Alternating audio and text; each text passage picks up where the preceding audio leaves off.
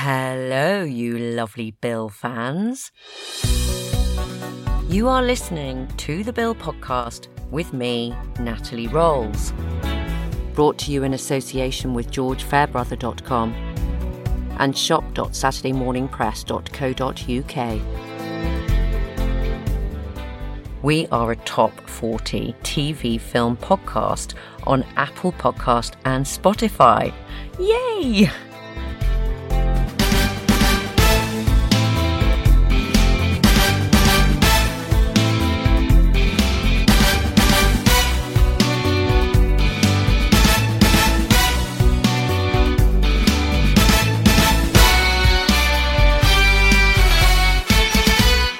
Thank you all so much for such a positive response to our rebrand, our new theme tune, and to me taking over the microphone. We really appreciate your support. And yes, it is we. Some people were wondering where Oliver has gone.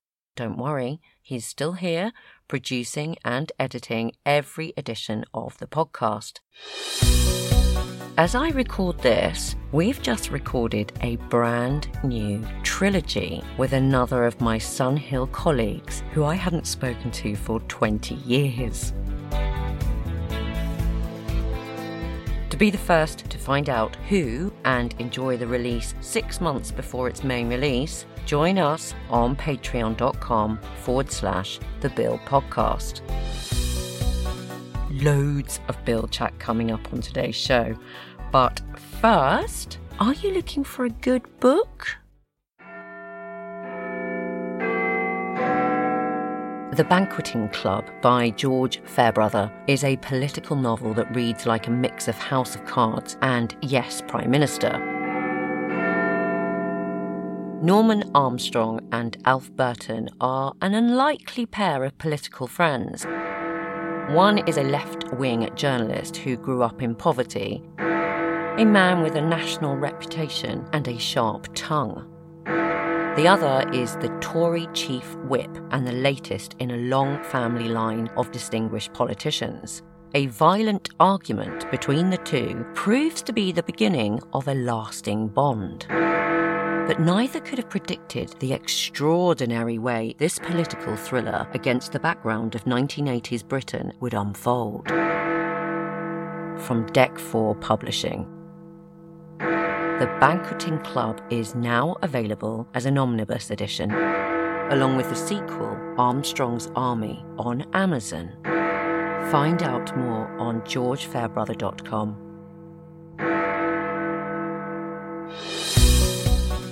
Now it's time for part 2 of my chat with the gorgeous Beth Cordingly. This time we chat presenting, being recognised, awkward encounters, fangirling, writing, exercising, and how James Bond loved the Bill.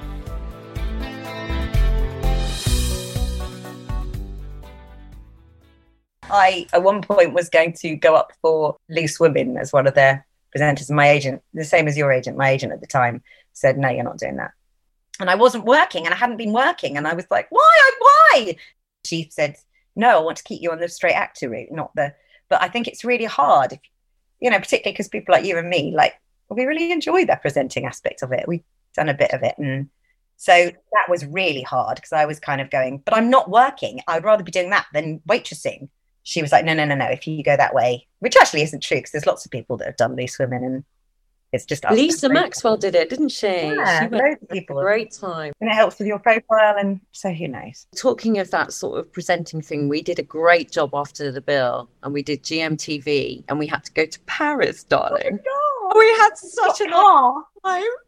It was they were giving away a brand new Mazda MX-7 or something, and we had to just go and do a weekend in Paris and drive a brand new car around the Champs-Elysees, you remember? And I did all the driving because I'm famously terrified of driving. It was great. We had and we ate frog's legs. Yeah, we went to that place called Cordingly. Yeah, freeze frog legs in French, I think. We were like, he's just sort of like chicken. There was I know. We ate the frog legs. This is really weird. Now, could you? We'd have loads of complaints. Yeah. Oh, we had such a good time. That was nice. That was a lovely episode out of the norm. Have you had any of those moments where you've recognised someone and thought you know them and then realised they're really famous?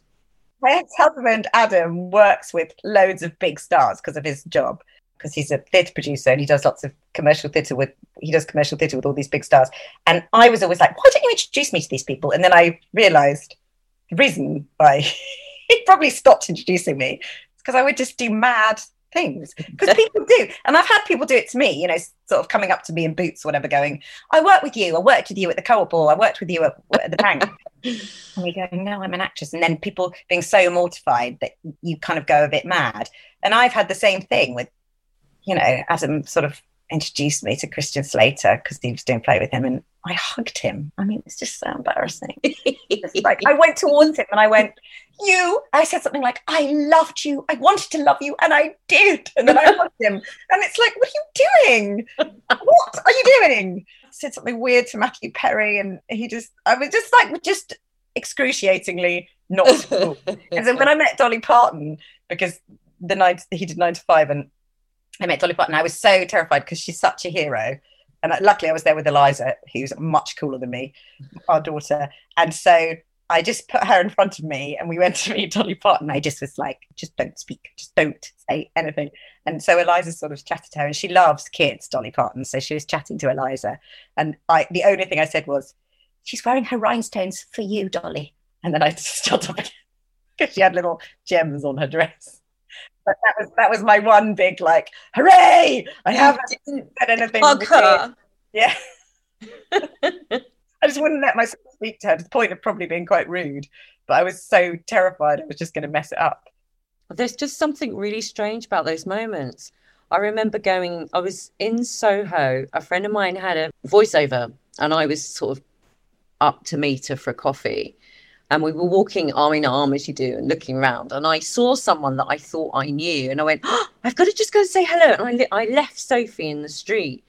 And I went into this cafe, and there were 2 people in the cafe.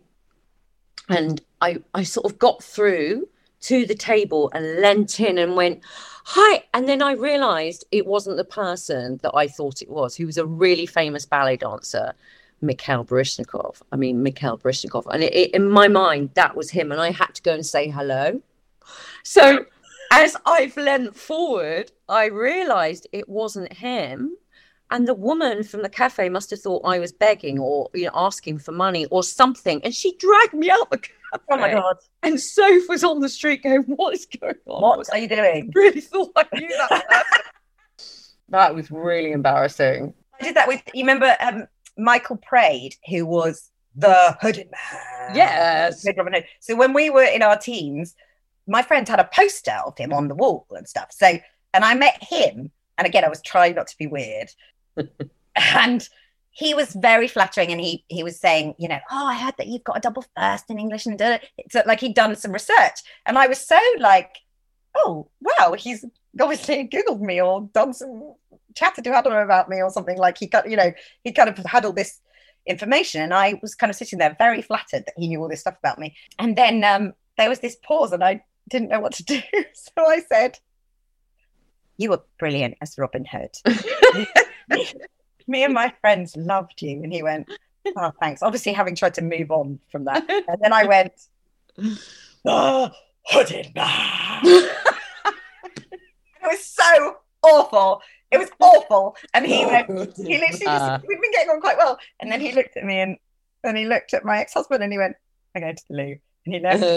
I was standing there with this pause between me and Adam, and I just looked up and went, I'm really sorry about the hooded man thing. And he went, it's all right.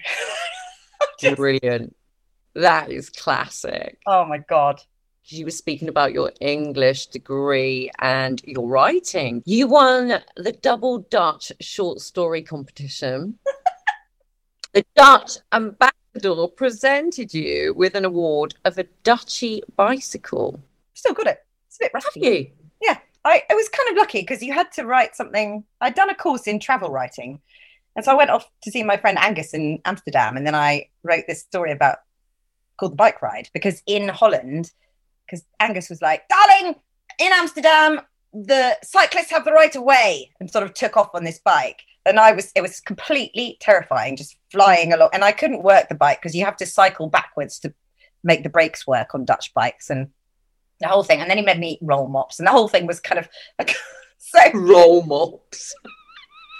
I haven't heard of a roll mop for years. A roll mop, a national dish. Herring. What is it? It's not rolled eel, is it? It's herring. Herring, right. Ugh. So I wrote about that, and I think I just got lucky because you had to have something to do with Holland. Like, I'd written about it just as an experiment, and then saw that competition and went, oh, I'll enter that. And they were giving away the bikes, so they probably just thought, oh, this will be fun. You know, we can give a bike to someone who's written a story about a bike ride. And yeah, the Dutch ambassador then presented me with a bike. So, that's insane. I know. It's really fun. And then I did a short story, a Jane Austen, which was in the style of Jane Austen, and that got and I was on a bit of a roll. That got published.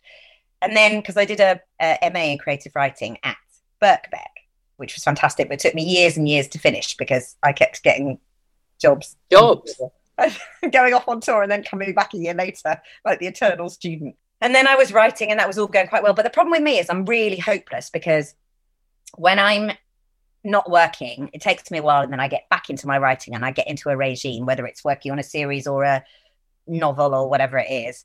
And then as soon as I get an acting job, I completely stop, which is not the way to approach. You have to carve it into your day and make sure you keep it up. So when I was commuting up to the Globe, I thought, oh, this will be brilliant. I'll do lots of writing on the train. And all I did was sit on Instagram. I saw there were lots of photos. Like, I'm on a train. Basically, me not doing writing. I'll take some more pictures of myself. I'm on another train. How interesting. So your short stories, can we find them? Where can we find them? Marianne and Ellie, that was your published short story. Oh, yeah, that's in a book. That's in a book? Yeah, it's in a book called Dancing with Mr. Darcy. A bunch of short stories. But I basically need to finish the novels that I'm working on, and then you'll be able to read something proper. Whenever we speak, and we have like droughts, don't we? We don't speak and then we speak, but you're always finding that time, and you're really good, because when you are on it, you're on it, and you won't come out for weeks. So I know you work in your own way, as we all try and do on our own projects. And you even find time for the NSPCC as well. You do lots of work for them, don't you? Yeah, I used to do loads for Childline, which was a real privilege. At the moment, they're just saying the effects of lockdown for our kids. And I know for my boy, you know, he lost being 13 and 14 in the real world. And they've become very motivated by the screens, which was thankfully that, you know, helped them. Keeping in touch, yeah. But it's really difficult, the other side of it now. Yeah. I really struggle. I don't know if your girl's the same or if you've found a way, but I know the kids now, there's a big problem, and I think more and more they're going to see the results of what's happened. Thankfully, my boy's into sport, so, you know, that is a helpful factor. But not all kids have, you know, they're not all in that position that they can go and play. And I was talking to a mum about this the other day, exactly what you said about how, because we kind of had the screen time under control. She wasn't that into, she's 8. We watched loads of television, me and Eliza, absolutely loads. It was actually the second, because the first lockdown I was down with my parents, and my mum is amazing with kids. I think she's actually the reason I became an actress, because I realised that when I saw how she plays with Eliza. Imaginative play, she is like the master of. And Eliza says, can we play? She used to say, you know, can we play an imaginary game? And I'd go, oh, can we just watch telly? I'm so lazy. Whereas my mum, you know, I was down there in lockdown, we'd be doing some homeschooling, and then it would be like, break, Gran, it's a break, we're on a break. And they'd be tramping around the house. Eliza would have loads of toys with her, and they'd be going on a school bus and making, you know, doing this whole thing, or going and sitting in the car and pretending to drive somewhere. Oh, she was really, really lucky, because I couldn't have done that if it was just me and her. So she had that release, and she kept up that imagination. But then the second lockdown was just me and her. We were down in Brighton, living down here, and when she had COVID recently, last sort of December, her whole class went off. And that was when it really happened, because they were all off and we didn't want them all to be just on their own sitting at home. So we all said, yeah, play Roblox. And they, it is quite sociable because they put their cameras on and they do FaceTime at the same time. So I hear her interacting and playing. So it's not like she's just staring at a screen, which is what we've all heard about what it's like. There's positives as well. Yeah. There are positives. But it's hard because it's addictive. Those things are built to be addictive. So absolutely. It's a really tough one. Your mum and dad. They're amazing. Your lovely mum and dad. So tell me about your daddy's writing, because he's a pirate expert. He's the world expert, the world authority on pirates. Is that not incredible? That's which hilariously, he's more proud of other books he's written, but he is the world authority on pirates. He'd probably say now, I'm not so much anymore. There's a couple of other people as well. But he did really fun, he did like serious books, but he did really fun things like consulted on the Pirates of the Caribbean movie and stuff. And how wonderful, Daddy. Which has got nothing to do with the reality of pirates, really, but it's really fun. What a subject to pick as well, and just that must be an incredible journey, just for as a daughter and your brother growing up around your gorgeous parents. Was your mum? Is your mum artistic? Is she? She was a social worker for years. She worked in child protection, which was and she did a lot for awareness of child protection in the 80s, when just kind of working with these on signs to look for and those kind of, just when it was still a taboo subject, kind of getting people to talk about it more. Yeah. And so I think that's where my sort of passion for Childline and that kind of thing comes from, because I was around that. She's a garden designer now. She's always loved gardening. And then she, in her later years, she did a proper big degree in it all. And she's off doing irrigation somewhere today for somebody's garden. I've been to your lovely parents' garden, and it was like being in the Mediterranean. Yeah, there's two tiny courtyards in the centre of Brighton, but they've made them. She's got grapes going across and everything tumbles into something. It's beautiful, really magical. This is roles play, short answers. Okay. Okay. Oh, God. Weddings. Do you know how many weddings you had in the bill? Oh, okay. Well, I know that I had a fiance when I joined, but I didn't marry him. Then I married Luke Ashton and had a proper wedding dress made for me and everything. Then Cameron proposed to me on a bridge. I don't think I married him though. No, I didn't. Yeah, so you've been married once. Yeah, I think I've had one wedding. This could lead into another question. 3 fiancés. Have you been brides? Have you been a bride for many things in your career? Because I've had so many wedding dresses. Have you? Different things, yeah. But I've not actually been married. Really? Yeah, you sang at your wedding. Oh, my real wedding? I remember Snow Patrol. Yeah, I sang Tracing Cars. You were amazing. I have been killed a lot. I've been killed off a lot. Killed a lot. Yeah.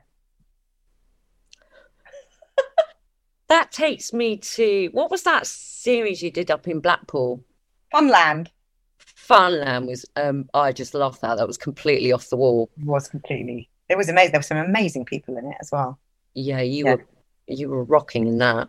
Thank you. Okay, so if you had a choice, would it be a day at the museum, or would you prefer to go to a music gig? Oh my God. Oh yeah. If you had to choose one. Well, the problem is with me, I'm basically a granny. So I want to say a music gig, because you would say a music gig because you're really cool. And I love music. And if someone said to me, like a friend or a boyfriend said to me, do you want to come to the gig? I'd get really excited about it. But then the nearer it gets to the evening, I start thinking, I don't really want to go out. And Eliza never wants me to go out. And I'd be like, oh, it's such an effort. So probably the museum, because the museum thing you don't do very often.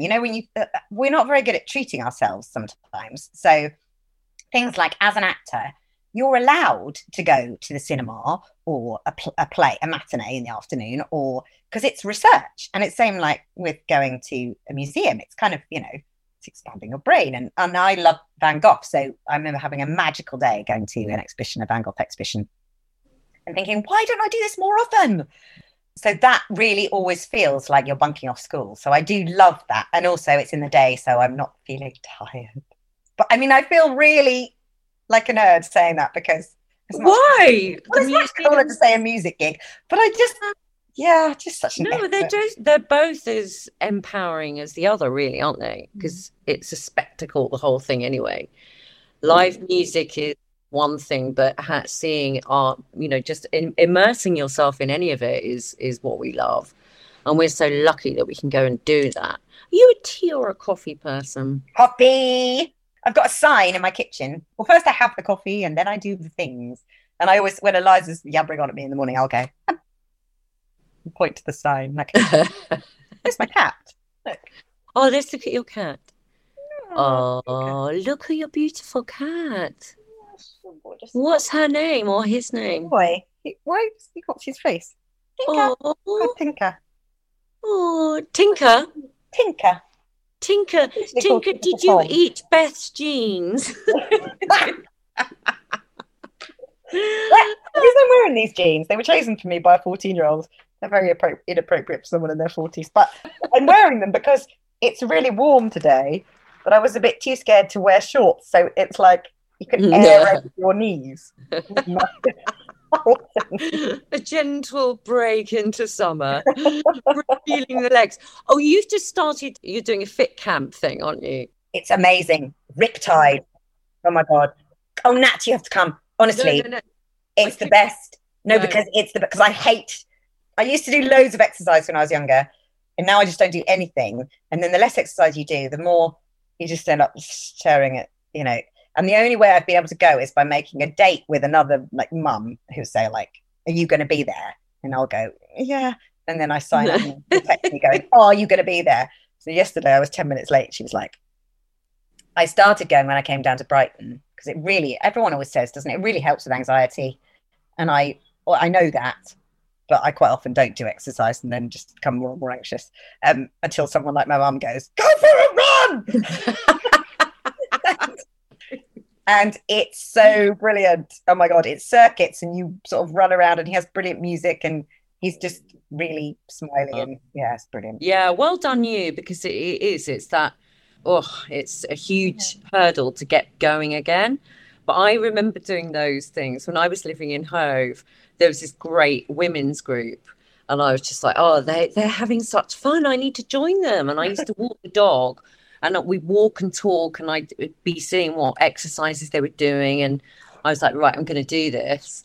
And then I could not walk, Beth. I injured my ankle, I injured my other knee. And it was just like not the exercise for me. So I know you're younger than me. So good luck. Keep going on. I'm not younger than you. No, I couldn't do it. I've just I'm going back into the sea very shortly. Are you? I've got the shoes, I've got the ridiculous hat. You got the wetsuit? Or are you going to do it like... No, because I think you just need to get in there and do it. Because now on a day like this, I think I could.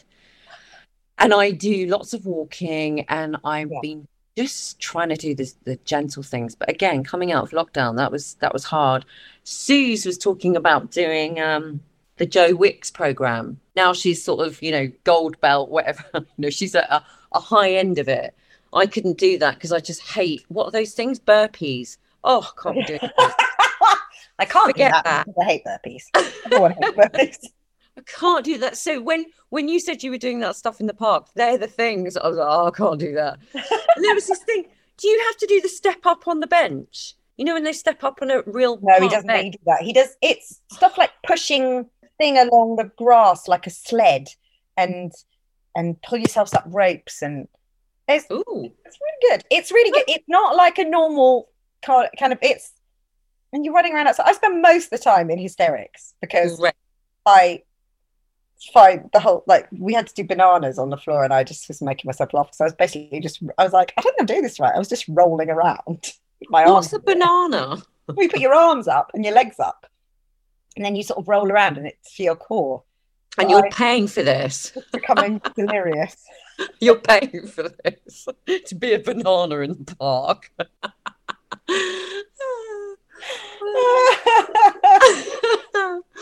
I love it. Okay, if you had to choose, would it be Tate or Klein? Tate or Klein? Yeah, would it be Tate or Cameron Klein? Tate or Nick It can be a quick answer. I'd have to say Cameron Tate, don't I? I mean, I went out with Daniel for like 2 years. What's the weirdest place you've been recognised in? I'll give you an example. I was in Sri Lanka, minding my own business, and I went to a tea plantation afternoon in the middle of, just on the incredible place in the middle of nowhere. And after you've been taken around how they make the tea, and it changes your mind about tea, just like if you were looking at coffee.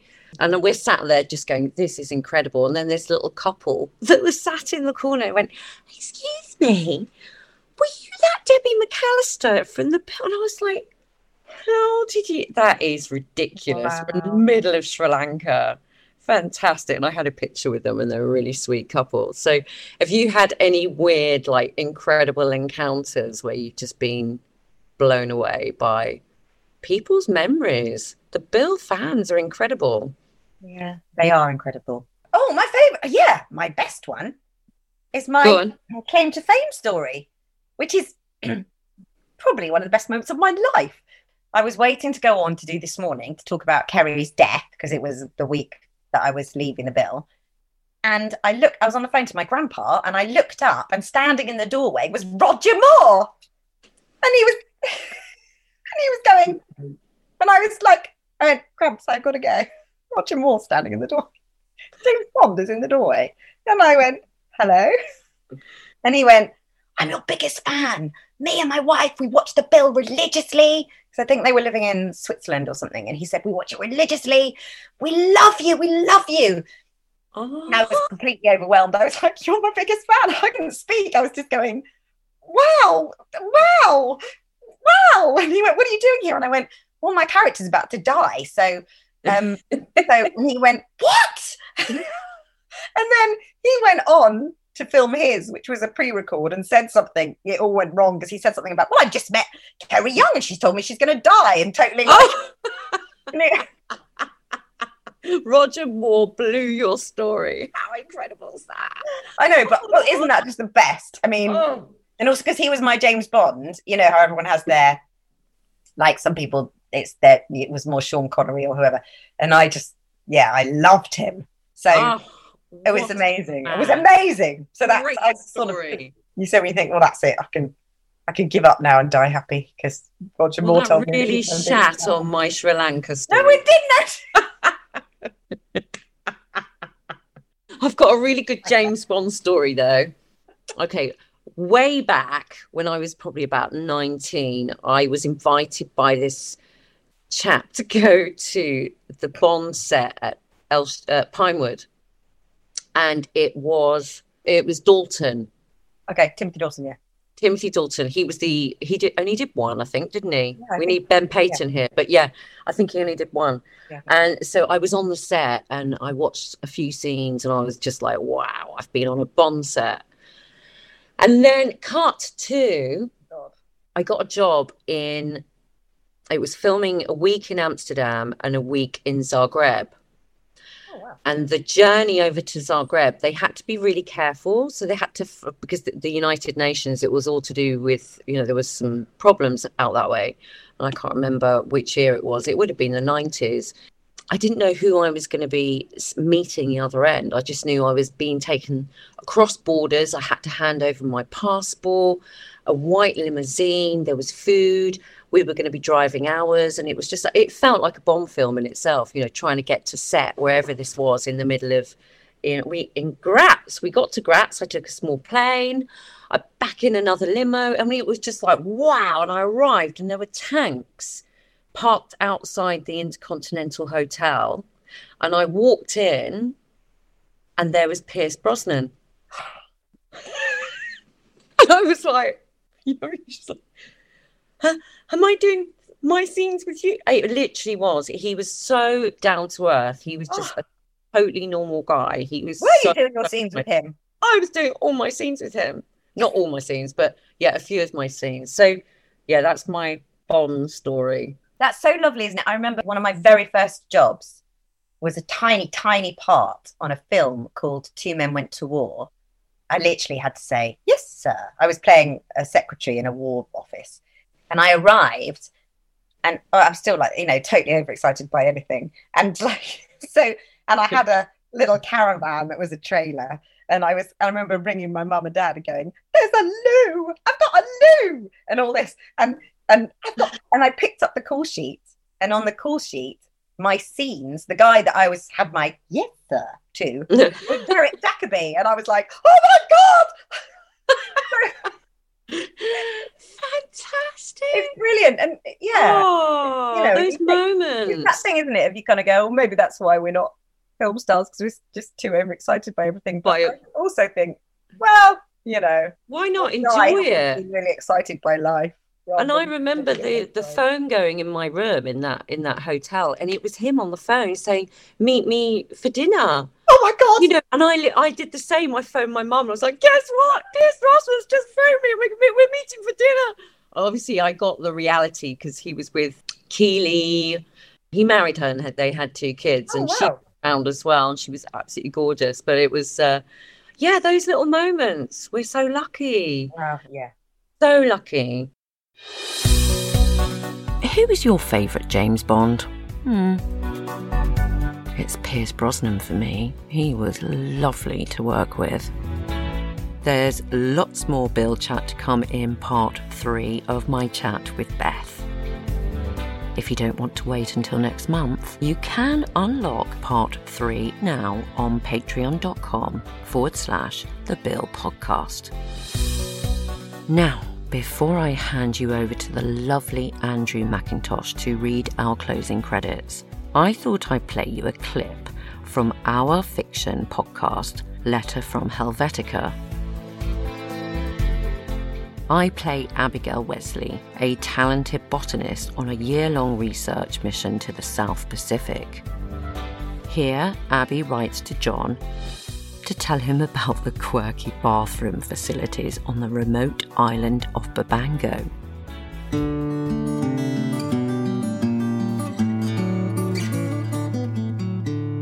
The toilet is worthy of a whole letter to itself. Actually, it's worth a whole research paper. It is contained within a sweet little hut which stands high upon a platform a few yards away from the main building. It has a little chimney perched jauntily on the roof, and a wooden staircase at the front leads to a door made from the ubiquitous bamboo. Inside, there is what looks like a fairly conventional toilet, but it is underneath where the magic is woven.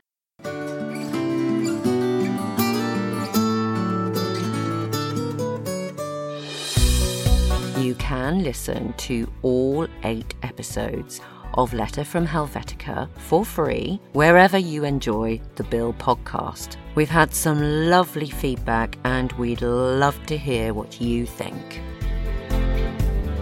Huge thanks to our lovely patrons who support the Bill podcast. Let's celebrate them as Andy reads our closing credits. I'll see you next time. Bye for now. Hello. This is Andrew McIntosh, and you have been listening to the Bill Podcast. Brought to you in association with GeorgeFairbrother.com and shop.saturdaymorningpress.co.uk. The Bill Podcast is presented by the fabulous Natalie Rolls. Produced by Oliver Crocker.